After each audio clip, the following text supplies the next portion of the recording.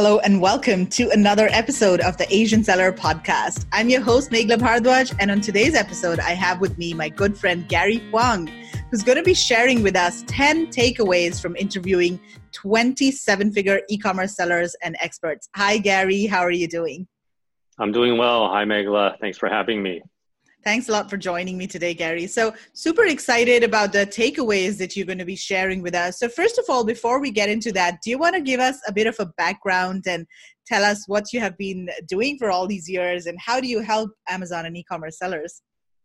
Yes, definitely. Well, thanks for having me on, Meghla. I'm very excited to finally be on the Asian Seller Podcast. So basically, I created an online virtual summit called the Seven Figure Seller Summit. And the reason is because I'm an Amazon seller myself. And, in the past, I would always go to these Amazon conferences in person, like, in Hong Kong, like the Global Sources Summit, for example. I really loved, learning from these experts and also, networking and all that good stuff. But about a year and a half ago, I couldn't do that anymore because my wife was pregnant with our first kid. So I couldn't fly to Hong Kong. I couldn't meet these people anymore. So I figured, why not do the next best thing? Why not invite these seven-figure sellers to me to teach me how they did it and teach other people online? So that's kind of the genesis behind the Seven Figure Seller Summit. I really love that quote by Jim Rohn. He said, you are the average of the 5 people you spend the most time with, right? So, nowadays, especially, we're recording during the whole COVID-19 pandemic. Most of us are stuck in lockdown at home. We're in our, with our families, so we can't really, surround ourselves. So I thought that, hey, this is a great opportunity for other sellers to level up.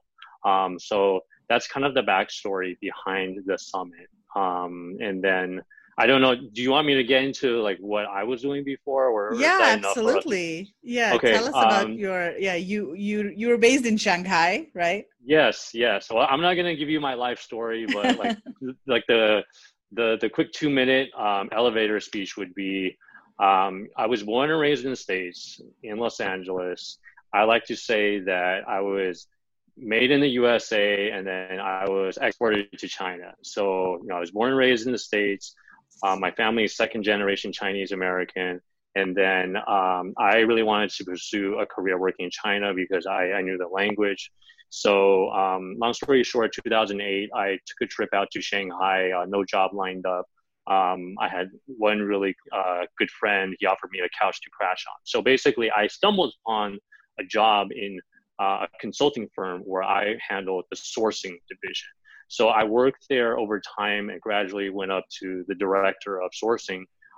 So I visited hundreds of factories in China. I've dealt with the good, the bad, the ugly. And so basically I created a website called 80/20 Sourcing where I share a lot of the actual best practices that I learned, mistakes like scams I see some suppliers play, so I can save time and money, help other sellers save time and money.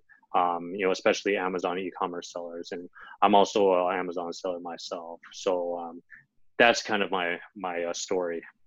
Awesome. Okay, so for the most recent Seven Figure Seller Summit, this was released earlier this year, right? In January. Correct. And so let's start. Let's go through your 10 takeaways. What's the first one?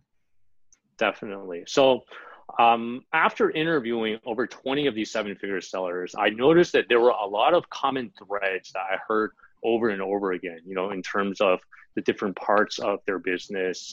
We focused on 5 different parts of a business. So we focused on mindset, we focused on scaling a business, marketing and branding, profitability, and exits. So these are just my personal top 10 takeaways, and hopefully they can be helpful to some of the other entrepreneurs listening today. So number one, at least for me, is kind of a mindset takeaway. And then the number one thing is successful entrepreneurs, they get around excuses. Okay, successful entrepreneurs will get around excuses because one of the sure things in running a business, I know that, Meghala, you probably will agree with this, is that you will face challenges, you will face problems, setbacks, Murphy's Law, anything bad can happen, will happen, 100%, no doubt about it. So I noticed that what sets these seven-figure sellers apart is that when they're faced with these trials and tribulations, they found ways to get around these problems or these excuses. Because some people would just say, oh, it's a pandemic, I'll just wait, or, I can't do it now. But these seven-figure sellers, when faced with these problems, they did not throw in the towel, okay? So case in point, one of the seven-figure sellers I spoke with, Chris Davey, and I think you know Chris as well. Yes. He shared, for his Amazon business, when he was expanding into Amazon EU in Europe, he shared it was a pain in the butt to deal with European VAT, and the whole bureaucracy and all the extra administrative work that it entails. So he shared that he spent dozens of hours, if not more, on fulfilling all of these cumbersome requirements so that they can legally sell on Amazon EU marketplaces. So some people may have given up if they face these challenges and they made the excuse that it's probably not worth it or they don't know what to do. But Chris was really determined to get around these excuses and find a way to get it done. So the main takeaway here is that he actually sees these challenges as barriers that keep out his competitors. And he said, especially competitors from countries like China, because he feels that probably they aren't willing to go through this process. So as a result, this means it's more business for him because he finds ways around these excuses. Okay. Right. And how do these sellers, where do they find the motivation to do that? Because I think one problem is that sometimes you just get stuck and you're, you give up because you're not motivated enough, right? Yeah, that's a really good question. And then this is a question I asked another one of the seven-figure sellers, Jason Vandergrint. He's a one-man, $1 million business based in Canada. And so I asked Jason, how do you not procrastinate? How do you motivate yourself? And then he shared that previously in his day job, he really hated having to wake up to an alarm clock. Okay. He hated that. He wished that he could just, get up out of bed whenever he wanted to. The second thing that he used as motivation is he really hated his commute, to and from work. So he was stuck in traffic. So that was number two. And then number three, he really hated other people telling him what to do, right? He was more independent minded. So every time, he was faced with the challenge of motivation, he just reminded himself Jason, do you want to get up to the alarm clock at 6 o'clock every morning? So he used these types of, motivating, mindset hacks, so to speak. I mean, obviously everybody's different, right? So, I mean, for me, for example, just the fact that I use travel as a motivator because, I really love, traveling to new countries, experiencing the new foods, the new cultures. And then the fact that, if I don't succeed, that means I'm stuck in one place. I won't be able to get out. So I feel you got to go deep down inside into your own mindset and find out what motivates you and then use that as a way to kind of light that fire under you to get around these excuses, if that makes sense. Awesome. Yes, absolutely. Okay. So what's number two? Okay. Number two is in terms of product selection, especially now in 2020, is to get off of Amazon to find profitable products. So as many of you guys know, what may have worked in 2016 to rank and sell on Amazon doesn't work as well today. So the old way of relying only on research tools to come up with product ideas doesn't work the same when there's literally over 1 million sellers that are using the same tools and the same methodology. So it's like the saying goes, if you start out from the same place as everyone else, you end up at the same place as everyone else, right? So what may look like a profitable product opportunity right now can be a flooded market 3 to 4 months down the line when there's 100 other people using the same tools, the same research criteria, sourcing the same product and shipping them to Amazon. So talking to seven-figure seller Tim Jordan, who we know quite well, Tim shared that looking on Amazon alone can lead to very saturated niches. So instead of that, Tim has a couple of other strategies. So first, he uses external sites away from Amazon, such as Pinterest and such as Cratejoy, to find profitable product ideas and keywords. And then Tim especially loves subscription sites like Cratejoy because they source new and trending products that can be months or even years ahead of the mainstream demand found on Amazon. So they're very early on in the product life cycle. And then if you can get in on this early, you're able to capitalize on the demand before everyone else. So after coming up with these ideas away from Amazon, Tim then uses research tools such as Helium 10 to check the keyword search volume to make product decisions. So even though there's early demand for these products, the products are not necessarily there yet on Amazon. So he's able to identify them off of Amazon. Right. Right. That totally makes sense. And he talked about this approach in Project X as well that he did with Helium 10. That's right. So that's one of the ways to find products off of Amazon. And then similarly, other sellers such as Chris Davey, again, he uses non-Amazon sites such as Etsy in his product niches to find out what customers are searching for. And he can also gauge interest in product demand there. And not only that, he goes onto Reddit and then he uses subreddits to get feedback on new product designs before he even manufactures them. And then this is kind of like the lean startup methodology, like what they call the minimum viable product principle, where you invest like the minimum amount of time and capital in kind of like a hypothetical product in order to test it. And then if you can validate it using, real user feedback without committing to placing a purchase order, that would cost you thousands of dollars and months to manufacture and ship from a foreign country, then you're really shortcutting this process and taking a lot of risk out of the equation. Okay, so these are some ways that the seven-figure sellers are getting off of Amazon to find profitable product ideas. Yeah, I think that really makes sense. But I guess just one thing that people should be aware of is you want to make sure that there are some keywords or keyword phrases on Amazon that you can actually use for these products. Because if no one's really searching for these products, then it doesn't make sense to sell them on Amazon because no one will be able to find them.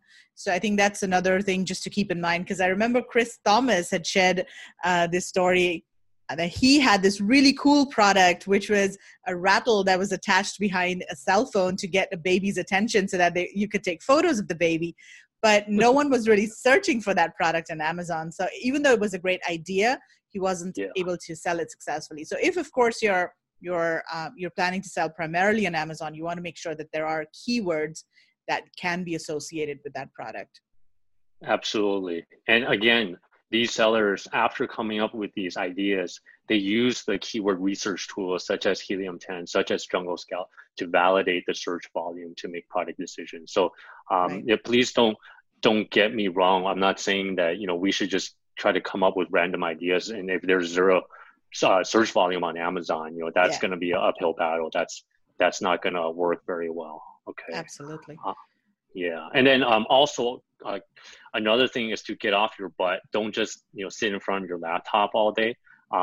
Get off of your butt to find these products. So these sellers, they go to trade shows, like for example, going to India, right? The Delhi Fair. That's an excellent way to identify new product opportunities because, most of these Indian suppliers, they're not online. They're not on Alibaba, as, Megla, you're very aware of. So, in fact, when I visited Delhi Fair last year, it really helped fast track my sourcing from India. I was able to find several new product ideas that I'm working on right now. So I feel that, going offline, that's an excellent opportunity right now. Obviously, right now we're in lockdown, but once things resume back to normal, that's an additional strategy to get off of Amazon to find profitable product ideas. And again, you would need to validate them using your keyword research tools. Yeah, fantastic. All right, number 3. Yeah, number three, okay, this is to apply the 80/20 rule to save time and to increase profits. So one of the biggest pain points that many entrepreneurs face, especially me, is lack of time. Okay, some are juggling family, full-time job, or a one-man show one woman show trying to run an e-commerce business. So that's why when I interviewed Jason Vandergrint, I was really shocked to learn that even though he runs $1 million one-person business, he's not busy all the time. Because when I spoke with him, I said, Jason, I know you're probably really busy. He's like, no, Gary, actually, I'm not busy. I'm like, who says that? I mean, who's right? And then so I dove a little deeper, and then he shared that he applies the 80/20 rule to decide on what tasks to work on. So more specifically, he follows Stephen Covey's 7 Habits of Successful People. And then there's this time management matrix where he really focuses on the non-urgent, important tasks. Okay, so this way he doesn't give them a chance to get bigger. And then this saves him time later. Okay. And I also found that 7-figure sellers, they apply the 80/20 rule to work smart. Okay, not just work hard, but they work smart to gain more profits. And then Brandon Dubsky, he shared that he built a $1 million one-person business selling one product, working 1 hour per day by applying this big profits formula. So big profits formula is small work times big smarts. Okay, small work times big smarts. So Brandon focuses on the smarts and the tasks that make money, and then he outsources the tasks that are moving money. So, I mean, he's not just doing everything himself. He has a team, a remote team, but he focuses on the tasks that make money. So for example, he focuses on tasks such as creating videos featuring himself and his children, showing customers how to use their products. And then this helps him boost his sales and his brands and differentiate from his competitors. And then he notices that many of his competitors, especially competitors in China, they're not willing to do this. They're not willing to put their own faces in the video, or maybe they just don't understand the culture enough about the market, about their audience to do this.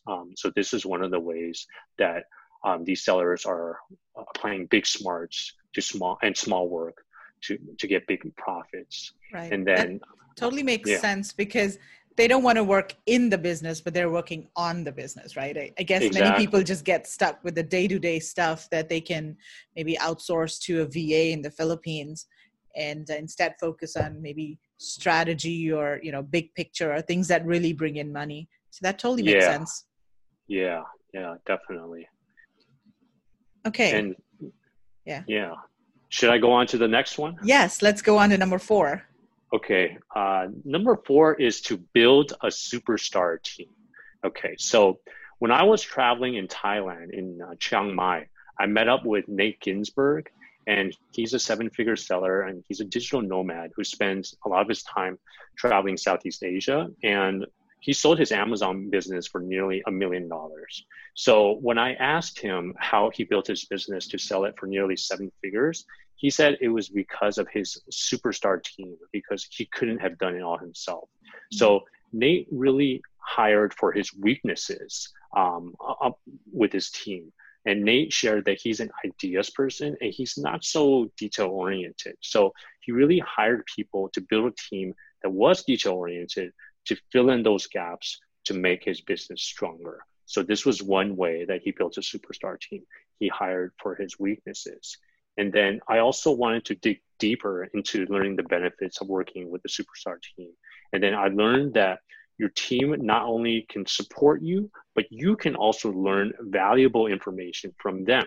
So for example, CJ Rosenbaum, and then he runs a successful law firm in New York to help Amazon sellers protect their brands and get their accounts back from suspensions.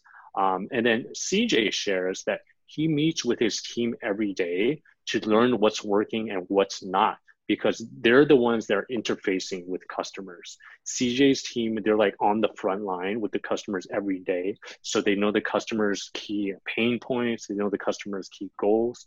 And then this valuable information really helps CJ tailor his services to meet the customer's demand and then grow his business. Okay, one of the other benefits of a superstar team is that you can learn valuable information from them. Okay, Right. on the yeah. Mm-hmm. Yeah, I was just going to ask, I mean, do these people actually have in-house employees mostly, or are they building a team of freelancers and, virtual assistants and people on contract instead of having full-time employees? Yeah, that's a great question. I would say most of these sellers, in fact, probably all of these sellers, they have remote teams. So most of them have a team that is overseas, for example, in the Philippines or in Eastern Europe. Okay, very few of them. In fact, some of them, they used to have a local team, like Brandon Dubsky, for example. I would say about 15 years ago in the mid 2000s, he was one of the top sellers on eBay. Like, I think he literally was maybe the number one or number two seller on eBay. And then he had dozens and dozens of employees, I believe, in his warehouse in the US. And then he was really proud of that. And he showed me pictures of people offloading these things from like forklifts. But at the end, he overexpanded. And then the costs of his business were too high. And ultimately his business went bankrupt. So now, he told me that he learned his lesson the hard way. So now he has a fully remote team. So he doesn't hire local hires anymore. And then another seller, Dave Bryant, he used to have a local team in Canada and he had an office. And then later, he made the business decision to get rid of that office, have everyone work remotely, to cut his expenses, which boosted his profitability. So when I'm getting a little ahead of us now, but ultimately when he sold his business, because his profits were higher, he was able to sell at a higher multiple. So cutting those expenses, including his local team, they boosted his business in the bottom line. So to answer your question, most all of these sellers, they have remote teams. Right. And even the remote teams, I mean, are they full-time employees or are they mostly freelancers and, contractors? Or is it a mix of? It's a mix. Some of them are contractors that, for example, they may be a video editor, they may be a web developer, they may just handle one-offs. But some other of these sellers, for example, Mike Jackness, he has a team of a full-time team of employees in his office in the Philippines. Okay, so they're literally his team. He's super close with them. In fact, that leads us to another aspect of building a superstar team, because one of the struggles of running a team is to motivate them to perform better, especially when you have VAs not in the same locations. Sometimes they go missing in action, they don't reply, and it's kind of hard to build a strong relationship with the remote team. So I asked Mike, how do you do it? Because it seems like you're managing this quite well. So Mike shared that he visits his team of virtual assistants in the Philippines every year, and then he spends time with them in person. In fact, he actually goes to the office in the Philippines, he sits down there, he works with them in the same office for about a week. And then not only that, he spends time socializing with them outside the office, over meals, over team building activities, and he's even known to go karaoke with them to socialize. So this really helps to cement the relationship. And on the other hand, Jason Vandergren, he has a team of contractors in Europe.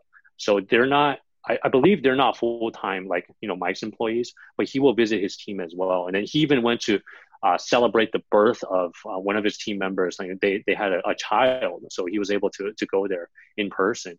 So one of the beauties of running an online business is that Jason, he's able to make a trip out of it and run his business while traveling, and boosting his superstar team at the same time.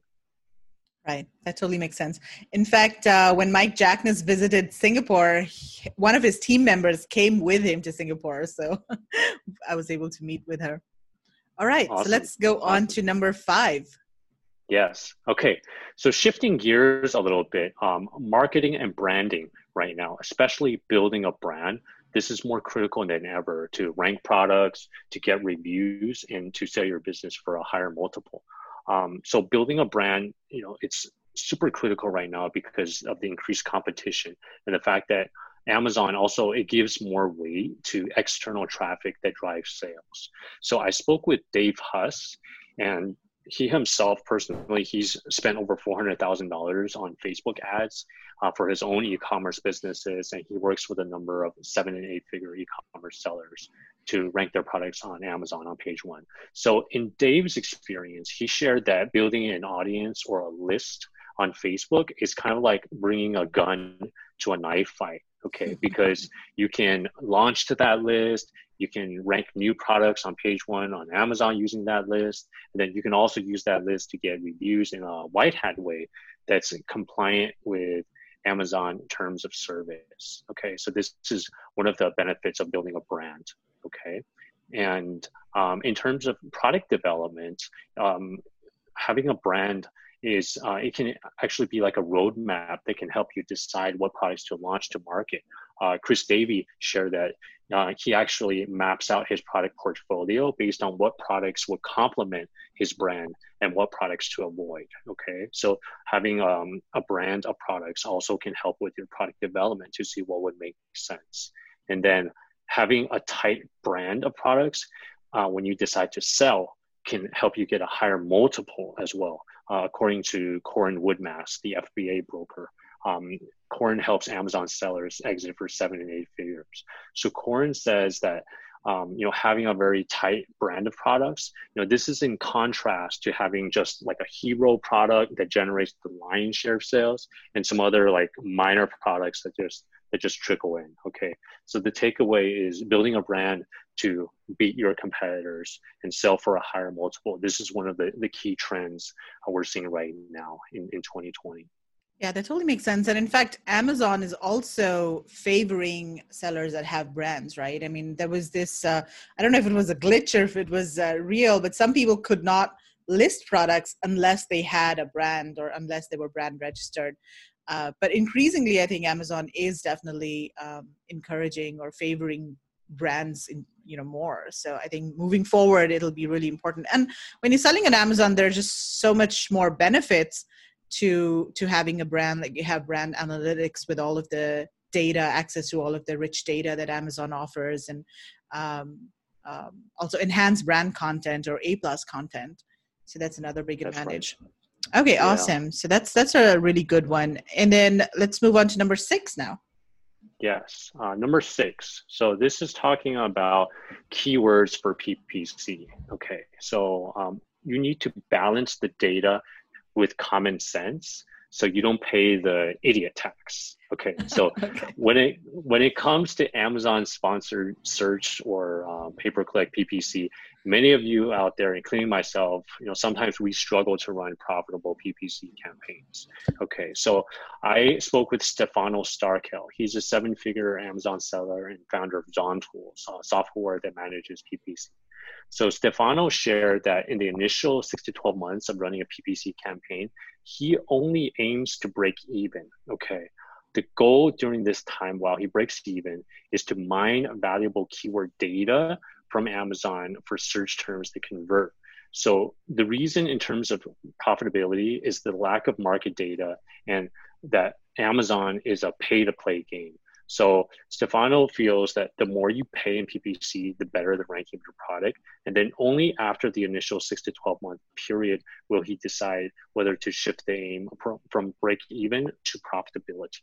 Okay, so furthermore, when it comes to keyword selection, he recommends that you use your brain and not just relying on a formula based on the number of clicks, based on the conversion rate, etc.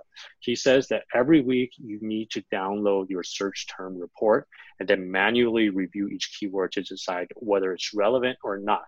So in other words, he says that focusing on, I'm not going to curse, but he said F yeah keywords, these keywords that make sense when people search for your product, rather than dilute your budget across less relevant keywords with low conversion rates and wasting your money and dragging down your conversion rate at the same time and paying the idiot tax. Okay. Wow. And this. So 6 to 12 months, that's a really long time. I mean, some people might not be able to, hold out for that long. I think for most people, if a product is not profitable within the first, I would say 2 to 3 months, they would, tend to pull the plug. So what do you think about that? Sorry. 6 to 12 months. Yeah. He said this is the 6 to 12 months of running a PPC campaign. So Right. just like the goal of his PPC campaign is to break even. That's independent of his organic sales. Okay. So he uses the PPC campaign in the initial 6 to 12 months with the goal of mining the valuable keyword data that he feels. Right. Yeah. Okay. Yeah. Sorry, I think you asked me what do I think about that? Yeah. I mean, for me, I think that what he said makes a lot of sense because like he helped me do like a manual review of some of my Amazon PPC campaigns, and I'm in the kitchen category, and there are some keywords that I had in my PPC campaigns, but after he really made me think about it.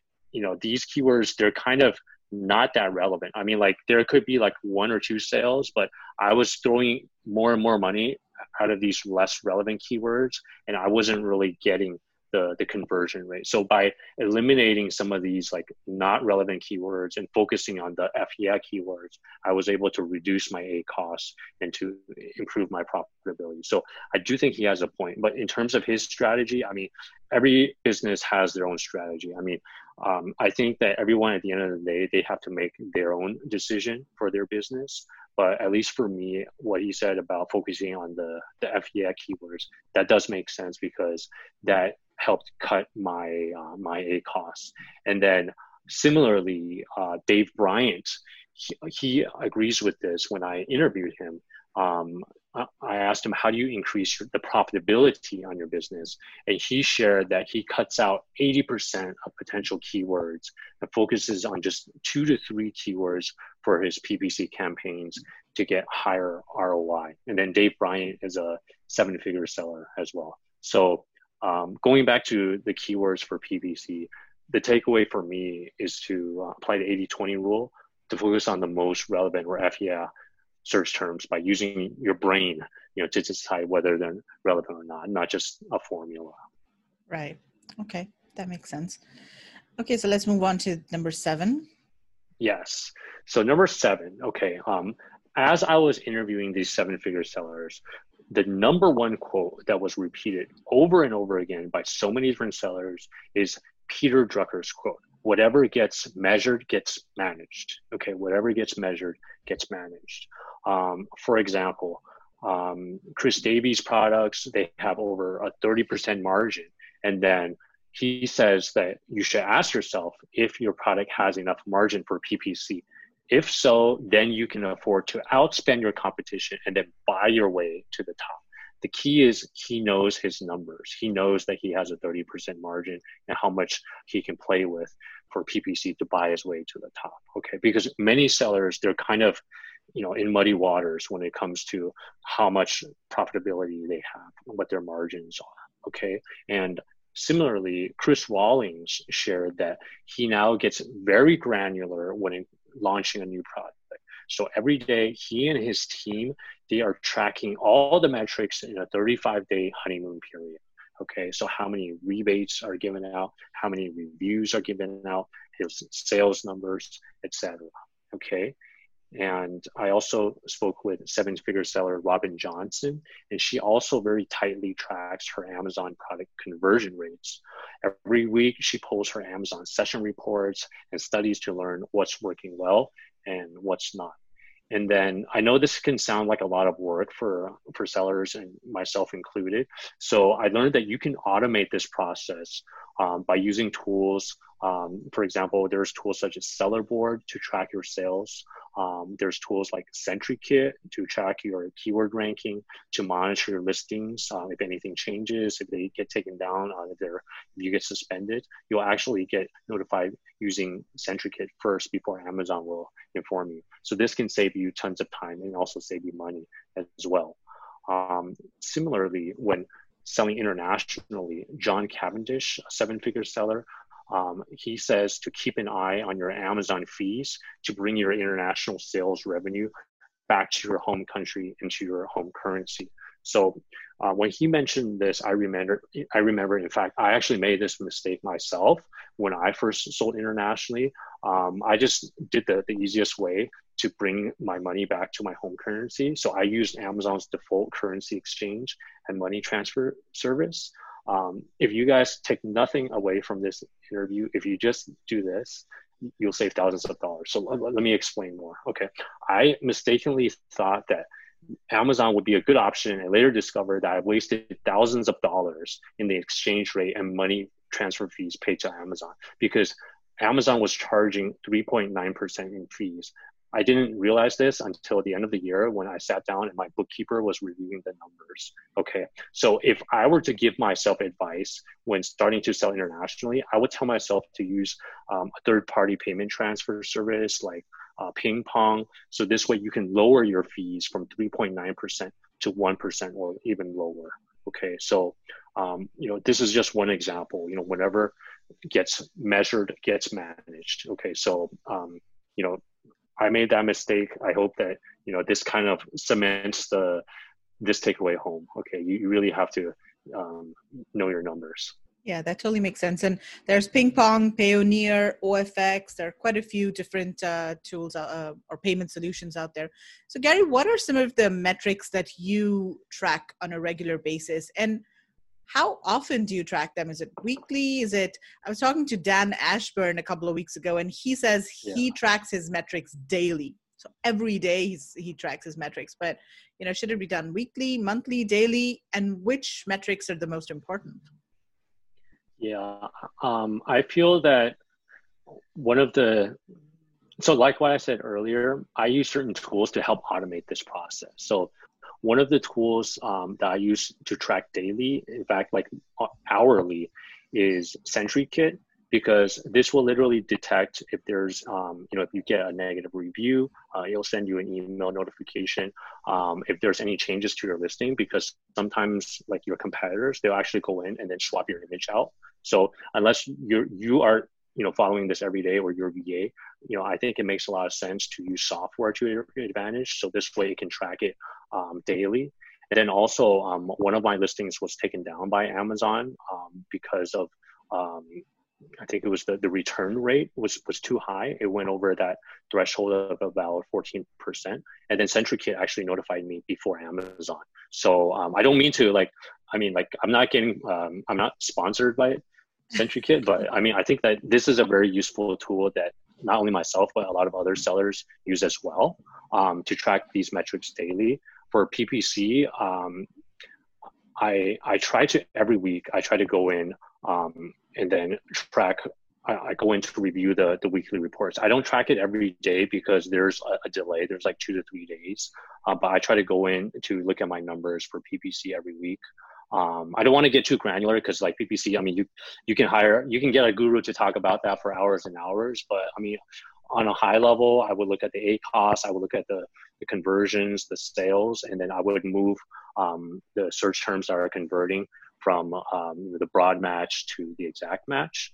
So on a high level, those would be the things that I would track. And then also looking at the conversion rates, because conversion rates, if it drops below 10%, that really hurts your rank. That's another one of the mistakes that I made before. I wasn't tracking conversion rate closely enough.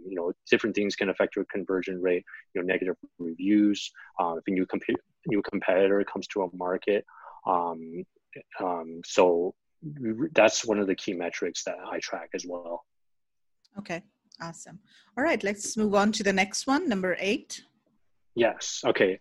Number 8 is to split test ideas cheaply, quickly.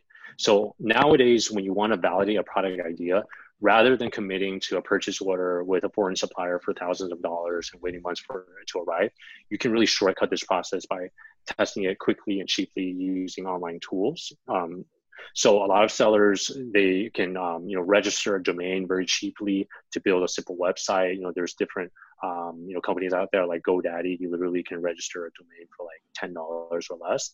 And then, for example, some of these sellers like Jason Vandergrind, they use Facebook ads to validate, to test these business ideas. So they would drive about 100 people to the page using Facebook ads, and then see the conversion rate to validate his idea, whether it's worth pursuing or not. And then split testing, and especially PickFu. This is one of the tools of the Titans that many e-commerce sellers like Mike Jackness, like Richard Wren, they're using to rapidly test their product images, their copywriting, different variations like colors, different packaging options, and more. You can actually do a very quick test. You can run a poll using PickFu to up to 50 Amazon, like real Amazon shoppers, and get comments about what they like, what they don't like. And what's really cool about this, and I've tested this using my own products, like the different product images. You can even split test your own product images against your competitors to find out which one converts better.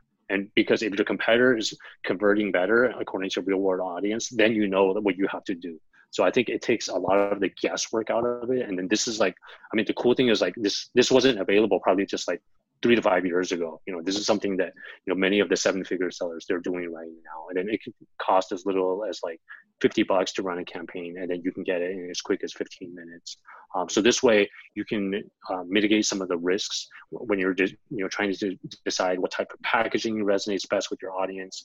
And then this way you can get better unboxing experience and better reviews, and before you commit to a purchase order for your supplier for thousands of dollars. Like traditionally, you would have to like do your best guesstimate, and then you probably have to pull the trigger and place an order. But now you can use tools like this to quickly split test, to validate your ideas.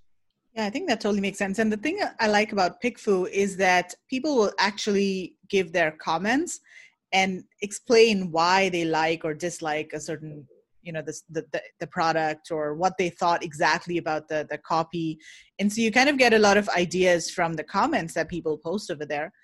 And in case anyone's interested, we do have a discount code. So you can go to pickfu.com and use the code TheAsianSeller to get 50% off your first poll. Awesome. I love that segue. Yeah, PickFu is awesome. It is. Yeah, absolutely. Yeah. All right, let's move on to the next one, number 9.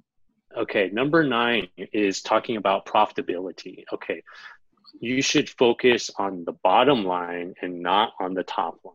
Okay, so this is kind of ironic because I named the summit the 7-figure seller summit, right? We're bringing in these $1 million sellers.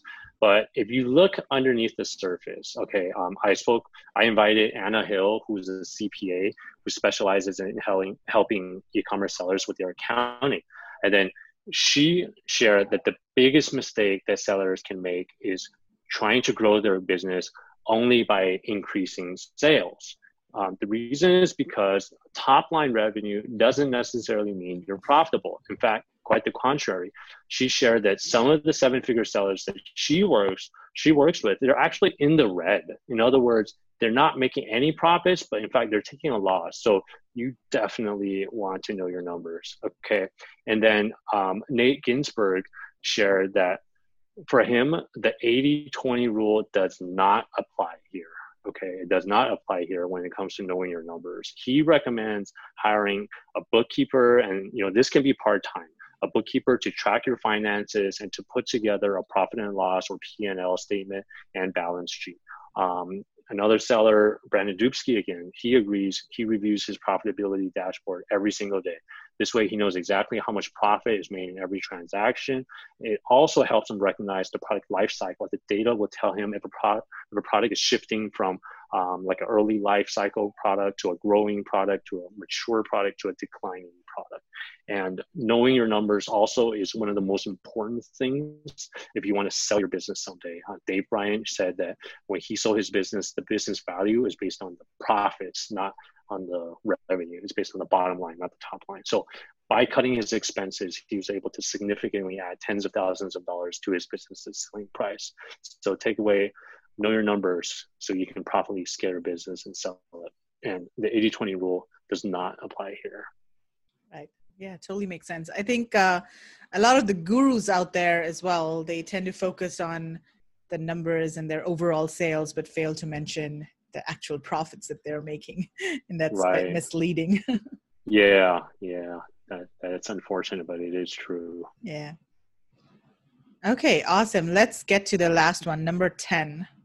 Okay, number 10, last but not least, selling a business. Okay, for many of you guys out there, this is the end goal. You want to exit, and I've read certain statistics saying that more than half of what a seller makes, more than half of his or her income is based on the sale, based on the exit. So you really need to be smart to get a higher multiple. So in fact, if, a couple years ago, if you were to mention that you wanted to sell an Amazon business in like 2015, people probably thought you were crazy. I mean, like, who in their right mind would want to buy an Amazon business?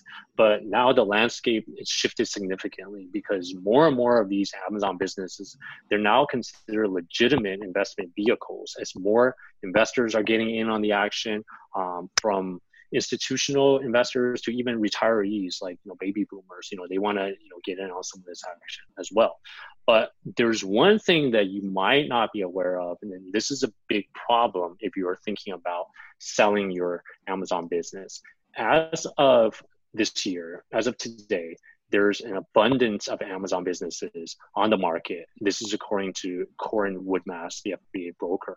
And in terms of the sell-through rate, there's only a 23% sell-through rate, 23%. So this means that less than 1 in 4 Amazon businesses that go to market are actually sold, less than 1 in 4. So in other words, there's more sellers than buyers on the market today. Okay, so you're probably thinking, what can I do to increase the chances of selling and get a higher multiple? Okay, so besides talking to Corin, I asked Mike Michelini, who works on the buy side at Alpha Rock, as well as Mike Jackness and Nick Ginsburg, who each sold his Amazon business for 7 figures respectively. So I can get several people to show us their insights and experiences. So a couple of takeaways about selling a business. Number 1, you need a tightly focused brand portfolio of products. Okay, not just a hero product and some scattered lesser products. The products should be appealing to a common target audience, and the products should complement each other. So remember the brand, okay, buyers like this. Okay, number 2, in terms of margins, buyers like to see net profit margins of 30% or higher. Thin margins are not attractive to buyers and may cause your business to be skipped over by potential buyers, okay? In addition, buyers like to see some diversification of sales away from Amazon, and at least 30%, so it's less risk for them. In other words, they don't have all their eggs in one basket. So diversification can be in the form of selling on different platforms, such as selling on your website, Walmart, eBay, or selling in different marketplaces, such as Europe, okay? And then finally, give the buyer something that they can improve on, okay? So by leaving some upside to your business that the buyer can take action on, this will increase your chances of selling your business and increasing your multiple, according to Mike Michelini. Okay, so for example, you may have a couple more vetted products that you have not been able to develop, maybe because of lack of cash flow, but the buyer can come in, they can get these products manufactured and sold to immediately boost the sales, okay? So the takeaway from this is right now, it's a buyer's market. So make sure you have a tightly focused brand of products, net margins above 30%, diversify some of your sales away from Amazon so you're not all your eggs are in one basket, and give the buyer some upside to increase your chance of selling and boost your multiple. Right. So Gary, what are the typical multiples that businesses are sold at? Do you have any idea? And this is multiples really of profit, right? Yeah, there's multiples of profit. It really varies. I mean, I can't give like a benchmark because it depends again on all of these variables. Okay, in terms of having, if you have a tightly focused brand, portfolio products, then you can get a higher multiple. If you have more net margins, you can get a higher multiple. If you have some diversification of sales away from Amazon, that's how you can get a higher multiple. I think one of the biggest surprises for me is from the buyer's perspective, anything black hat. Okay, people are doing black hat stuff. Like I'm sure you guys are well aware of this. This is like very risky when it comes to a buyer. In fact, they'll ask you specifically what can they do to like mitigate that, because that's not sustainable when it comes to buyers like looking to invest in a legitimate investment vehicle. I think that's something that's very important that a lot of people are neglecting, because they could be doing black hat stuff to get more reviews, this, that, the other thing. I think that's one of the key takeaways as well. Right. Okay, awesome. Well, this has been such a great list, Gary. So if someone wants to watch all of these interviews and get access to Seven Figure Seller Summit, how do they do that? And is this free or paid, or tell us everything about it? Yeah. So if you listen till the end, first of all, thank you. And I hope that this has been helpful. You're not just like my friend or Megala's friend, but this is actually useful content. These top 10 takeaways, these are only, my personal interpretation, and it's only the tip of the iceberg, from the valuable knowledge and practical experience that these 20 plus seven-figure sellers and experts gave. So if people want to check out the full interviews, they can visit sevenfiguresellersummit.com, and they can sign up for a free pass for a limited time. And then they can catch the full interviews there. Right.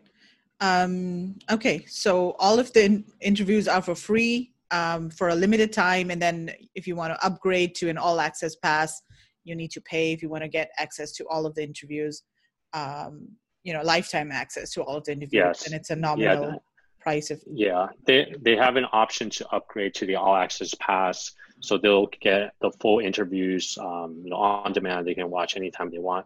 And then we also have the audio download, so you can load it onto your phone, whether you're running errands or doing stuff all over the house. And then I think just right now, as of the time we're recording, this could be a way that you can help, stop binging on Netflix and start surrounding yourself with seven-figure sellers so you can level up your business.